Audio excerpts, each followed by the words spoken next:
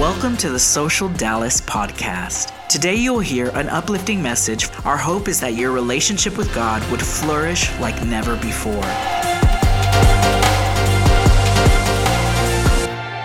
I love your pastor so much. I want to, with you on the count of three, let out a deep collective sigh. Ready? 1, 2, 3. I'd be disappointed too if I got here and it wasn't Pastor Robert, although I actually think it's healthy for y'all every now and then to have somebody that's not quite as gifted, because it reminds you of the blessing that you have in Pastor Robert, Pastor Taylor. I love them, deeply, deeply respect them. And deeply respect Pastor Senior and Pastor Honey, who are in the house this morning. It's an undeserved privilege to be with y'all. I do want to start with an apology. For those of you who are here first service, crew that was here first service, I feel like I brought a lie first service because someone very close to me died yesterday. Member of my extended family. And it was an early death. He's only 53, left behind 2 kids, a wife, a grandchild. And I just felt gutted. Last night, flying here from Nashville, I felt gutted this morning. And I put on a happy face and tried to preach in first service. And I modeled what I don't believe. What I modeled was you have to put a lid on emotions that aren't good emotions in church. And I don't believe that. I think that's just theological hooey. God doesn't tell us to bring our happy, perky emotions. He says, bring all of you to all of me, and I'm enough. And so I just wanted to apologize that I was a bit of a poser this morning, and I don't feel like Holy Spirit was real thick this morning because I was pretending. And so I got a spanking between services. The great thing about our God, our Creator Redeemer, is anytime you get disciplined, He hugs you. And I thought, I love Taylor and I love Robert so much. I think of them as family. And so I know I haven't earned the right to be your auntie, but I'm just gonna assume that role. We're gonna be honest. We're gonna have fun. We're gonna dive into God's word, but we're gonna be honest for the next few moments we have together as a family of faith. And in light of that, and again, I know I haven't earned the right to ask y'all questions, so I'm just presuming here, but I know most of y'all really love each other. And the few of you who are guests here this morning, maybe you thought Gillies was doing like some special thing and you thought, who's the fluffy white chick? Is she gonna sing? I'm not. You would be scarred for life if I did. I hope you'll stay. I hope you'll stay even if you thought you were coming to Gillies instead of the house of God, because I really believe God has not just a word for us. I believe we're gonna experience God's presence in a really palpable way this morning. But here's the question. If you came here this morning and you feel like your legs are barely strong enough to carry the weight of your heart's broken right now for whatever reason, just slip up your hand. Slip up your hand if you walked in with a broken heart for any reason, a heart that's weary. Those of y'all beautiful, godly, brave saints, keep your hands raised so those brothers and sisters around you can see you. Those of you who are sitting around one of these saints with their hands raised, would you lay hands on them right now? That's not a Social Dallas thing. That's not a denominational thing. That's a biblical thing. It's just a way of saying, I'm doing my best right now to pick up a corner of your mat and carry you to the roof to lower you to Jesus. And would you pray for our friends, our brothers and our sisters who are brokenhearted for whatever reason? We don't need to know. The Bible says Holy Spirit actually interprets on our behalf when we don't have the right words to bring before God. So would you just pray peace and presence? Psalm 34 says, when our hearts are broken, God is close to us. He's close to the brokenhearted. He says, when you feel crushed, His presence is right there. So would you just pray in this moment? We don't have to know the particulars. Just pray that God would open the eyes of their heart. He would take any scales of pretense off And they would begin to see in the supernatural the presence of God, the kindness of God, the compassion of God. That in this moment, they wouldn't feel like they have to have a stiff upper lip or pretend like everything's all together. They would actually have the grace and the integrity to say, I'm not okay this morning. I really need to be held by Jesus. I'm just not okay this morning. Jesus, Jesus, Jesus. Thank you that by your stripes, we can be healed. Lord, I don't understand why sometimes you heal physically and sometimes you don't, but I do believe you're good. I do believe you're sovereign. I do believe you're enough. Lord Jesus, we're coming together as family this morning, all of us in some way confessing that we need more of you, Jesus. You are our hope, our living hope. You are our very breath, pneuma, Holy Spirit. You are our breath. God, we pray that in your mercy, that you would set our minds and our hearts on you, that we would remember your mercy, that we would remember as your children, we have the right to call you Dad. Father, I pray that you would forgive me for posing this morning.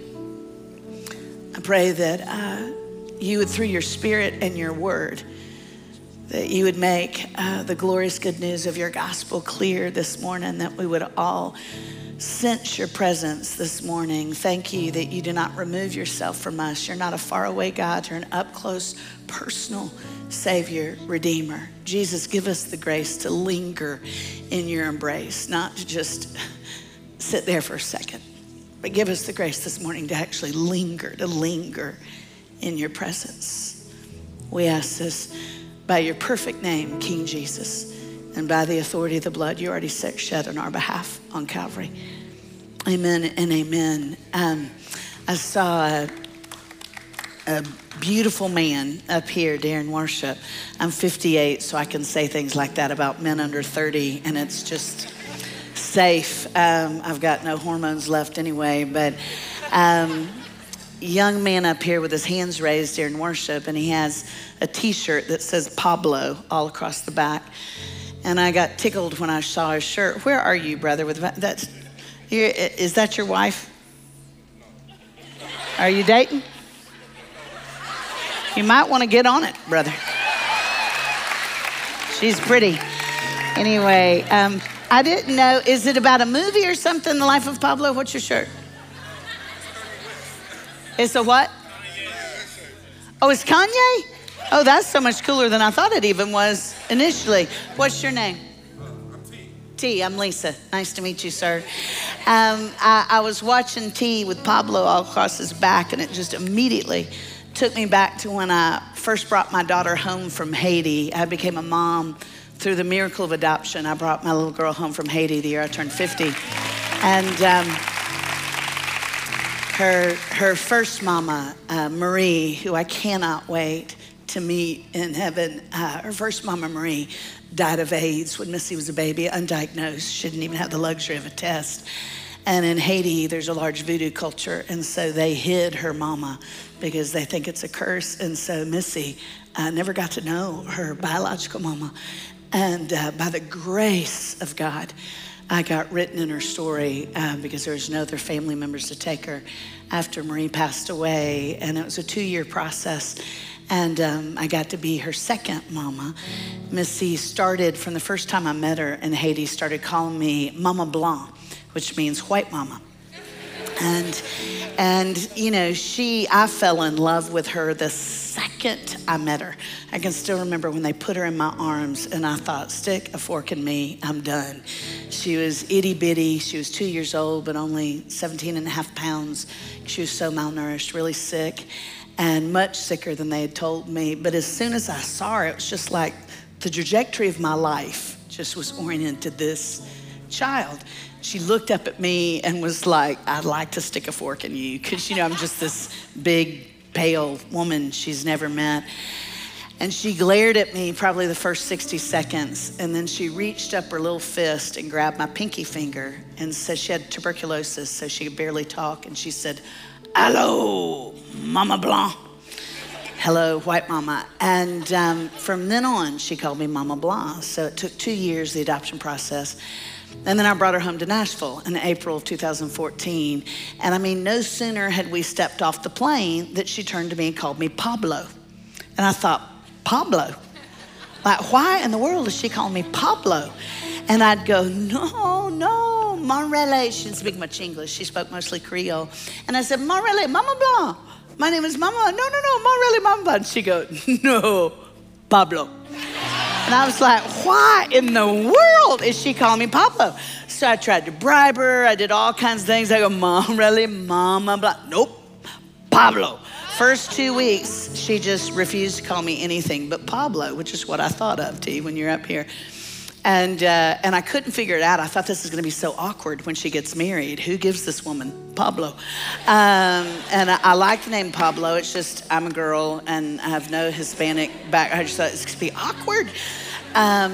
And so I finally, a friend of mine does a lot of work, medical missions. He's a physician in Haiti. And I said, do you have any idea why she would have switched and started calling me Pablo when we got to the States? He was like, no, that's so weird. And he thought about it, and he said, Lisa, I figured it out. I called some people where she was, the orphanage she was at in Haiti. And right before you brought her home to the States, they did a program with the kids. There's hardly any Sunday school material in Creole. They don't make enough money, so publishers won't send it there. So they'll use Sunday school material from Spanish publishers and from French publishers, because Creole is kind of a derivative of French. And he said right before Missy came to America, they did a program on the missionary adventures of Paul, it was Hispanic, little Sunday school curriculum. And she asked one of the nannies, what does my new Mama Blah do for a job? Does she grow mangoes? Does she pick cabbages? Does she clean houses? And in an effort to explain to Missy, as this little 4-year-old, what her new pale mama did for a job, they said, well, she's kind of like Paul.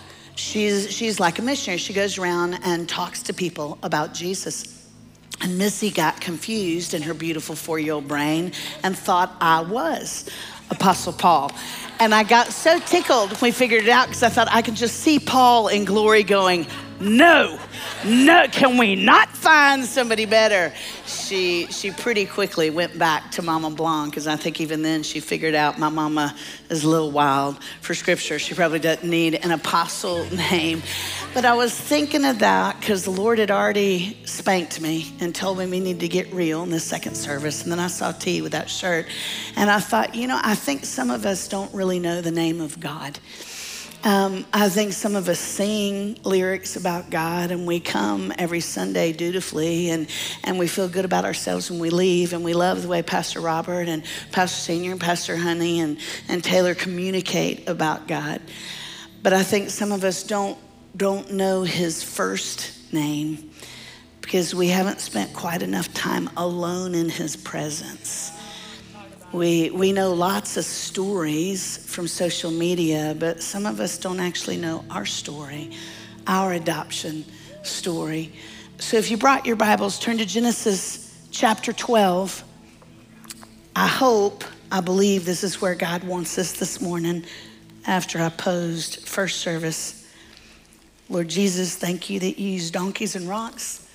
Thank you that in our weakness you are strong. Thank you that nothing in our lives is hidden from you. Thank you that you are a good God. You are a kind God. You are a present God. Genesis chapter 12, verse 1. Now the Lord said to Abram, go from your country and your kindred and your father's house to the land that I will show you, and I will make of you a great nation. And I will bless you and make your name great so that you will be a blessing. I will bless those who bless you, and him who dishonors you I will curse. And in you, all the families of the earth shall be blessed. 3 major world religions, Christianity, Islam, and Judaism, go back to that story. And all 3 religions claim Abram, whose name eventually became Abraham, as the father, as the hub of the wheel of their belief system. Why did God choose Abraham to be our great, and then some grandfather? Because he was a good guy? Y'all can talk back, I'm not your pastor. I heard there's a bunch of y'all talk back anyway. Did he choose Abram because Abram was a good guy? No, thank you. He chose Abram because our God is compassionate. And he gives us what we don't deserve. What we do deserve, he doesn't give us, because that would be shazam. We'd be all fried into grease spots of oblivion. He chooses this guy because of his sovereign kindness. He says, Abram, I'm going to set my favor on you. And theologians will tell you this is the most comprehensive blessing in Scripture because it's a 360-degree blessing. He says, Abram, not only am I going to bless you, I'm going to curse those who don't bless you. I mean, that's huge. Somebody disses you on Twitter. Somebody doesn't let you merge out here on your horrible Dallas highways. And God's going to give them hives. I mean, it's a big deal. I'm going to bless you, but not only that, I'm going to make sure you live in a community of blessing, because anybody who does not bless you, I'm going to curse them. This is huge. And he says, Abram, there's only one caveat. You haven't earned it. I'm doing this because through you, I'm going to create a people group called the Israelites, who are going to be a theocracy, which is a $50 seminary word that means a people group that God set his favor on, to serve as a symbol for the rest of time, so the rest of us can look at that group and go, oh, actually, we're allowed to have a real relationship with the creator of the universe. This is not about religion. It's not a faraway relationship. It is a family covenantal relationship. He said, I'm going to use Israel, not because they're especially wonderful. They're just like y'all, prone to wander. I'm going to choose Israel as my theocracy, so the rest of mankind can go, oh, I can be up close and personal with Father God. So he says, Abram, I'm going to create this theocracy through you. I'm going to bless you. The only condition, it's not based on your behavior. It's not based on your bio. It's based on your ability to trust me when you can't see around the corner. You're going to have to move. You're going to have to move from where you live and where you're comfortable and where everybody knows you. Sarah's got an essential oils business. Y'all got it going on in this little town. You're going to have to move, and I'm not giving you the GPS coordinates. You're going to have to move someplace. I'm not even telling you where yet. Could be Cabo, could be Arkansas. I'm not telling you yet. You won't even know what to pack. You just have to trust me enough to say, yes, sir, I'll move. That's it. I was with some just beautiful young women recently in their 20s. And one of them said, Miss Lisa, I just feel like I've done everything to honor God for the last year. She said, last year I just told the Lord I was all in. I've been tithing. I've been in church all the time. I've gotten in a small group. I'm all in, and I just feel like I haven't received the blessing. And I said, well, tell me why you feel that way. And she said, well, every morning I get up to spend time in the Word. And I was just telling my boyfriend the other morning, we were having coffee after I spent my time in the Word. I was telling him I just don't feel God's presence. And I said, hang on just a second, baby, back up just a second. And she said, yes, ma'am. And I said, you don't mean to sound all old and nerdy, but you said you were having coffee with your boyfriend after time alone with the Lord. And she said, uh-huh. And I said, so you mean you live with your boyfriend? She goes, uh-huh. And I said, well, I'm just spitballing here, but my guess would be, since you're living with your boyfriend and getting jiggy with it and he hasn't put a ring on it, that one's real clear. And I said, I'm not trying to mess with your business and be judgmental, but that's just clear. That's clear that God says, no, you don't do that outside the context of marriage. So you might need to move from that before God will bless you. He's a compassionate God. He is transcendent and holy. And he condescends to be in relationship with us. And the only caveat for us is sometimes you have to move. If you're in a place of rebellion and you want blessing, you have to move. It's not based on undeservedness. It's based on grace, unmerited favor. But in response to that favor, you go, I'm going to move closer to the Lord. So God says to Abram, I'm going to bless you. It's going to be a 360-degree blessing, but you've got to move. And he says, yes, sir. And he says, Sarah, come on, baby, we've got to move.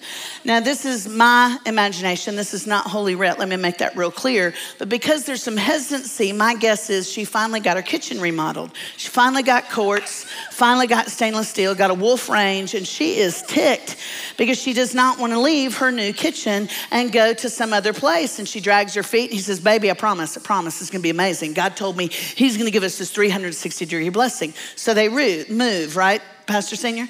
They move from the place they're comfortable to a new place. And God blesses them immediately, right? No, he doesn't bless them immediately. Remember, he says you're gonna have a ton of children. You're both old as dirt. You're both wearing Depends, but you're gonna have to go to Costco and get a bunch of Pampers. Y'all remember this in the Bible close to it?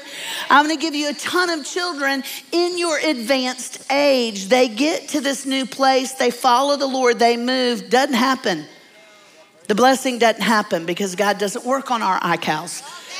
Blessing doesn't happen right away. When he says move, you move, and then you don't say, okay, now it's your turn. That's not the way it works. He's God, we're not. He moves, doesn't get the blessing right away. And then they start to wonder, because that's what we do as humans. When I can't see around the corner in the natural, I start doubting the supernatural. Genesis 15, head to the right a page or two. Genesis 15, after these things, the word of the Lord came to Abram in a vision. Abram's already moved, but he hasn't seen the blessing. 5 years, 10 years, 15 years down the road. Fear not, Abram, I am your shield. Your reward shall be very great. But Abram said, oh, Lord God, what will you give me? For I continue childless, and the heir of my house is Eliezer of Damascus. And Abram said, behold, you have given me no offspring, and a member of my household will be my heir. Big fat sissy baby. He says, I trusted you and you have not showed up. I told my friends, I told my wife that we were gonna have a mess of kids, that she got to get a minivan, and we're still struggling with infertility. You have not fulfilled your end of the garden. I said garden, I meant. That's it. I knew it rhymed, I couldn't quite grab it. I need more caffeine. Have you ever been there with the Lord? I mean, most of us aren't honest about it, especially in Christian circles. But where you think, okay, I gave this. I gave what I feel like you demanded, and I'm kind of expecting something over here. I'm 58. I am single. I have lost my metabolism. I am telling you, there are seasons that I will go, dadgummit, God. I mean, I've been kind of faithful, mostly, you know. I've been doing the best I can to be holy. I've been doing the best I can to be set apart. I mean, if you're not going to give me a man, he doesn't have to have hair or money, but just a man. If you're not going to give me a man, a good man, then doggone it, my hair should not be chemically dependent, and I should be able to wear leather pants. You know, I have my, I'm just human. And I can sing all the worship songs, but sometimes I think he has not fulfilled what I thought he was going to do. That's exactly where Abram is. Exactly where Abram is. I thought, you know what? Maybe you're just being figurative. Maybe you didn't mean that literally. Maybe you just meant somehow in my sphere of influence, children would be born. Maybe that's what you meant. That's where we get in trouble. If God says something and it's clear through the Spirit, don't back up later and try to reinterpret it. You know what he said. If he said it through his word and through his Spirit and it's been confirmed, don't go back when you're disappointed and try to perform an autopsy on what he's already said. It's not dead, it's alive. It's just his timetable is different than ours. So the Lord appears. This is unbelievable, y'all, because Abram's being kind of a baby. And then the Lord visits him, and it says the word of the Lord. Doesn't say a word of an angel. Doesn't say an emissary. Doesn't say a prophet. It says the word of the Lord. Have you ever wondered what God's voice sounds like? I think it sounds like the guy on the Allstate commercial. I think it's this deep voice. The word of the Lord came to him. This man shall not be your heir. I didn't stutter, boy. His man will not be your heir, Abram. Your very own son shall be your heir. And God brought him outside and said, look toward heaven and number the stars if you're able to number them. Then God said to Abram, so shall your offspring be. Verse 6, and Abram believed the Lord and he counted it to him as righteousness. Verse 6 is the reason that Abram is listed in Hebrews 11 as a faithful man, because in verse 6, he believed God. Well, of course he did. He heard the voice of God. God himself brought him outside, showed him the scars. I'd believe God too. If I was in Kroger and he started talking to me when I was in produce, I'd believe him too. God takes me by the hand, leads me outside. He's faithful, y'all, for how long? No, he's not. No, well, God is. Abram isn't. 2 verses later, he asked the same question. 2 verses later, he says, how will I know? How will I know? I can't see. I can't see the promise. All I see is my infertility. All I see is barrenness. I don't see the fruit. You'd think God would chastise him, but he doesn't. If you read the rest of Genesis 15, God says, Abram, I want you to go get a bunch of animals. I'm taking the tiniest bit of liberty with this. It's kind of like the Old Testament Message / Nashville version. He says, go get a bunch of animals. I want you to bring the animals together. I want you to cut the animals in half. And I want you to dig a narrow trench between the animals. I've asked Pastor Honey to come up here because I want to act this out for y'all because I think y'all will get it. Genesis 15 is where we see the blood covenant modeled.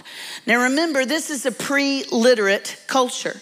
So they don't have written contracts. So when you made a binding agreement, if I'm making a binding agreement with Pastor Honey, she and I would model that agreement. We would act it out almost like holy charades because we didn't have written contracts. Well, when God tells Abram, I want you to go get a bunch of animals. I want you to cut them in half.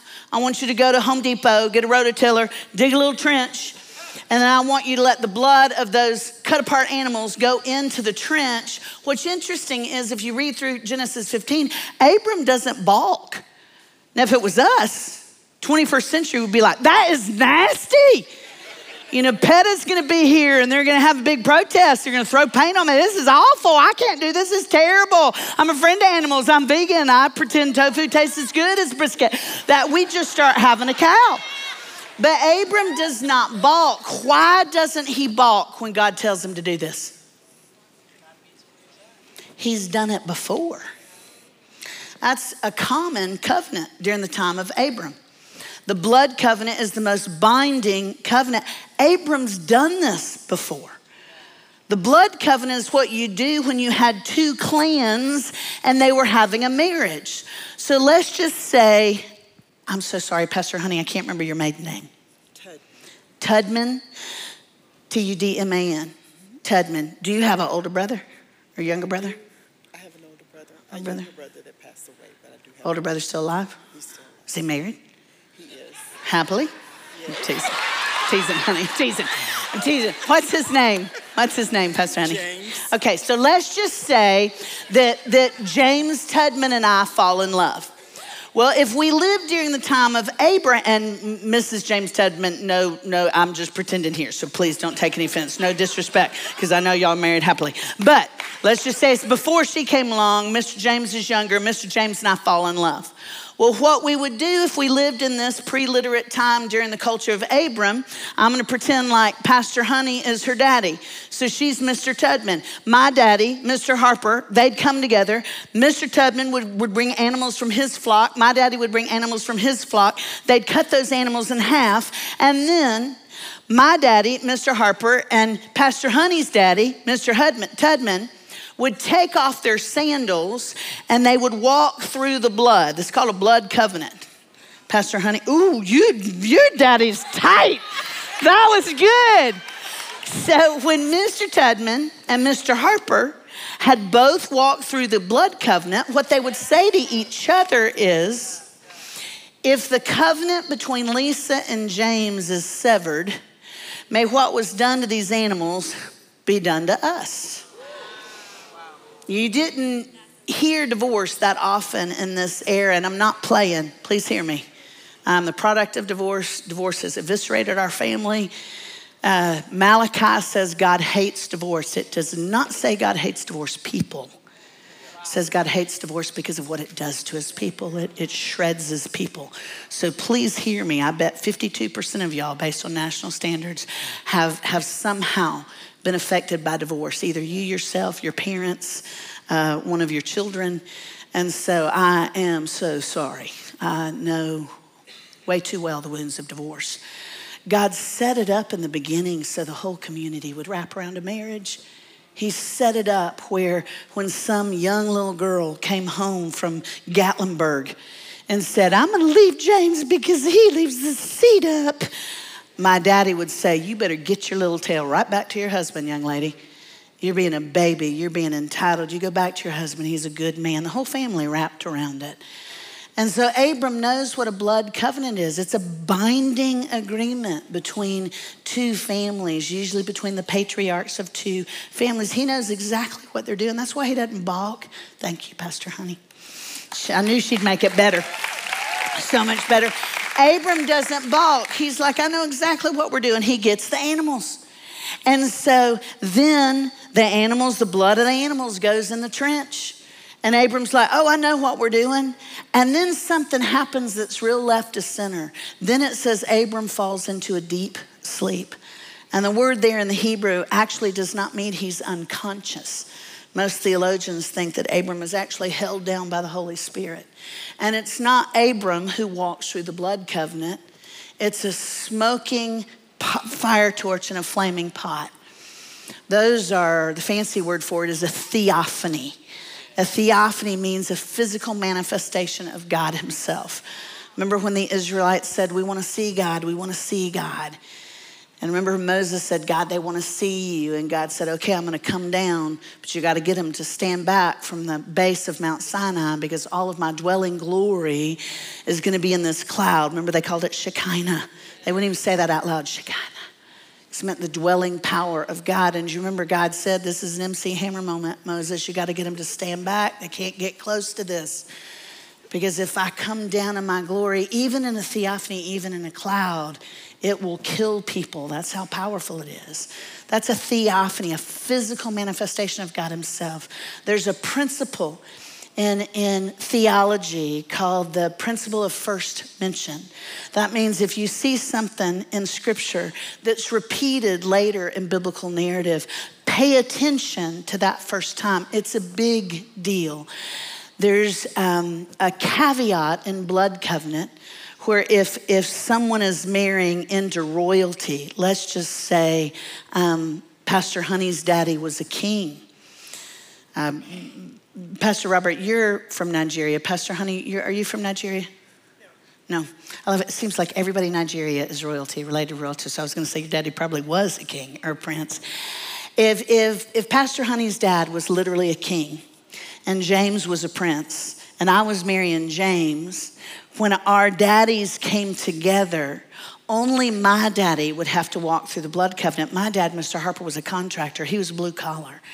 And Honey's daddy wouldn't have had to walk through as a king because he's already proven that he can put up collateral. And so you've got to understand that wrinkle to understand the significance of our story. Genesis 15, the commoner of all commoners, Abram, he doesn't walk through, y'all. It's God himself. It's a theophany that passes between the pieces. What is God saying by that? God is saying, when the covenant, the relationship between me and you is broken, because Lisa, you're a poser and you weren't honest in the morning service because your heart was broken and you just covered it up and tried to pretend like you had it all together. You didn't trust me, Lisa. When the relationship between you and I, when it's dinged, when it's severed, when it's broken, I'll pay the price in blood. I'll pay the price. It's Jesus. Y'all, it's Jesus. Those of y'all who grew up in mainstream church culture like me, my mom was Baptist, dad was Assembly of God. Baptist means I wiggle when I worship, but I know all the hymns. And we used to sing, there's power in the blood, nothing but the blood of Jesus. And we'd sing it, but if you ask somebody who was singing that, what is the power in the blood? Most of us would say, I don't really remember. It goes back to the Jewish sacrificial system. No, it goes much further back than that. It goes back to the very beginning of our story. God knows us. He knows that there are times that we'll be scared and we'll turn away from him. There's times when we can't see around the corner and we go, maybe I just was emotional at church. Maybe that wasn't really Holy Spirit. He knows we will struggle. He knows we're human. And he said, when you struggle, even when you turn away from me, I've got you. I've got you. From the very beginning, it was Jesus. From the very beginning, God knew he'd be sending his son. It wasn't a knee-jerk reaction. He always knew who we were. He always knew where we were weak. He always knew where we were players. And he said, they're worth it to me. They are worth it to me. He's not Pablo. He's Dad. He's creator, redeemer, the great I am, the holy, transcendent God who breathed everything we can see and everything we can't into existence. And that holy creator, redeemer condescended and put on skin and said, I'll stretch out my arms and I'll pay the price I promised thousands of years ago because they're worth it to me. Because they're worth it to me. And I would rather die than be separated from them. I love my people. I've got a quote from one of my favorite scholars. I love all the dead guys. This guy's actually still alive. Or I think he might have died recently. A.W. Tozer. And he says this. He says, for millions of Christians, God is no more real than he is to non-Christians. They go through life trying to love an ideal and trying to be loyal to a mere principle. That's all the people who sing the worship songs and raise their hands and still call him Pablo. I don't really know him because they haven't spent enough time with him. They haven't said on days like today, I'm so sorry, I was an idiot. I know you. I know you're faithful. You've never been anything but faithful to me. Y'all, I'm 58 years old. I've been walking with Jesus since I was 5. I can look back over my life and tell you I've never one time experienced God's absence. Not one time. Not one time. He has been good to me. He has redeemed me. He has pulled me out of pits that I dug myself. He is a perfectly good God. He's for us. But I still forget. I'm still a moron. I'm Cinderella with amnesia. I forget the love story I've been written into. And that's why we struggle. And that's why some days it's all you can do to put one foot in front of the other. If you want intimacy with Jesus and you've been experiencing an absence of that, I want to ask you to come forward. We're going to finish with an honest family meeting. I wish Robert and Taylor were here because I wish I was sitting there receiving from them. I love them. God brought a guest in, a long-winded, old, foolish guest, a woman who makes mistakes constantly to remind you that you don't have to have it all together. It's never been about our behavior. It's always been about his compassion. He has had you on his mind since the very beginning of time, before time as we know it. He's never not loved you. It's us who turned.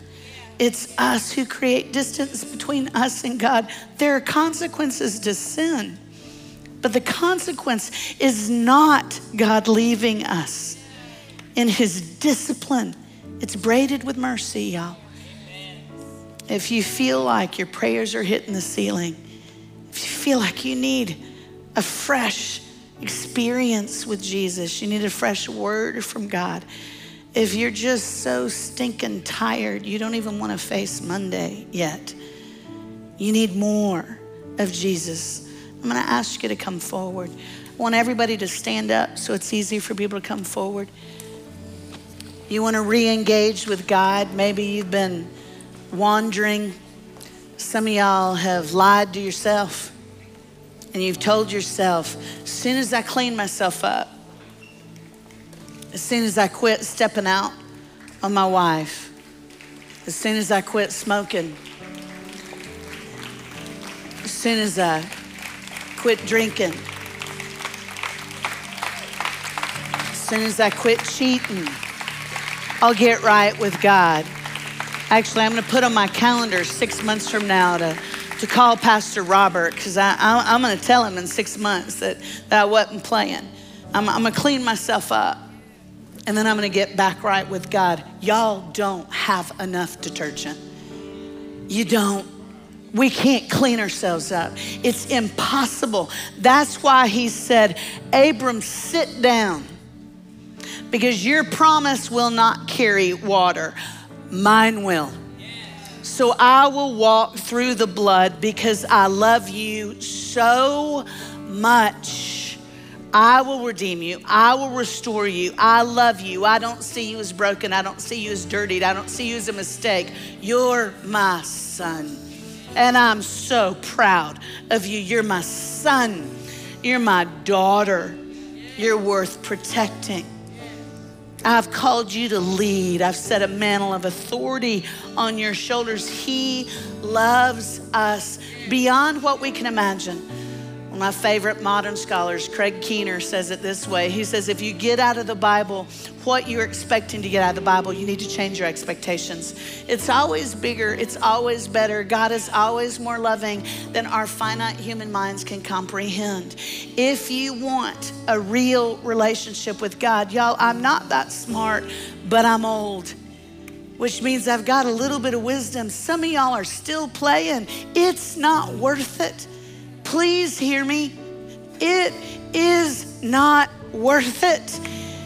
If you're playing with God, you are not going to be fulfilled by anything else. You're going to be just as lonely tomorrow. You're going to be just as miserable tomorrow. You're going to have to drink wine again tonight because you can't go to sleep on your own because of everything that runs through your mind. You're going to continue to relive the abuse. You can't shut the door by yourself. You need the compassion of Jesus. He's our hope. He's our joy. There's freedom there. We would like to thank you for being a part of our social global family. Please head to our website, socialdallas.online, and see the many ways you can stay connected with us from around the world.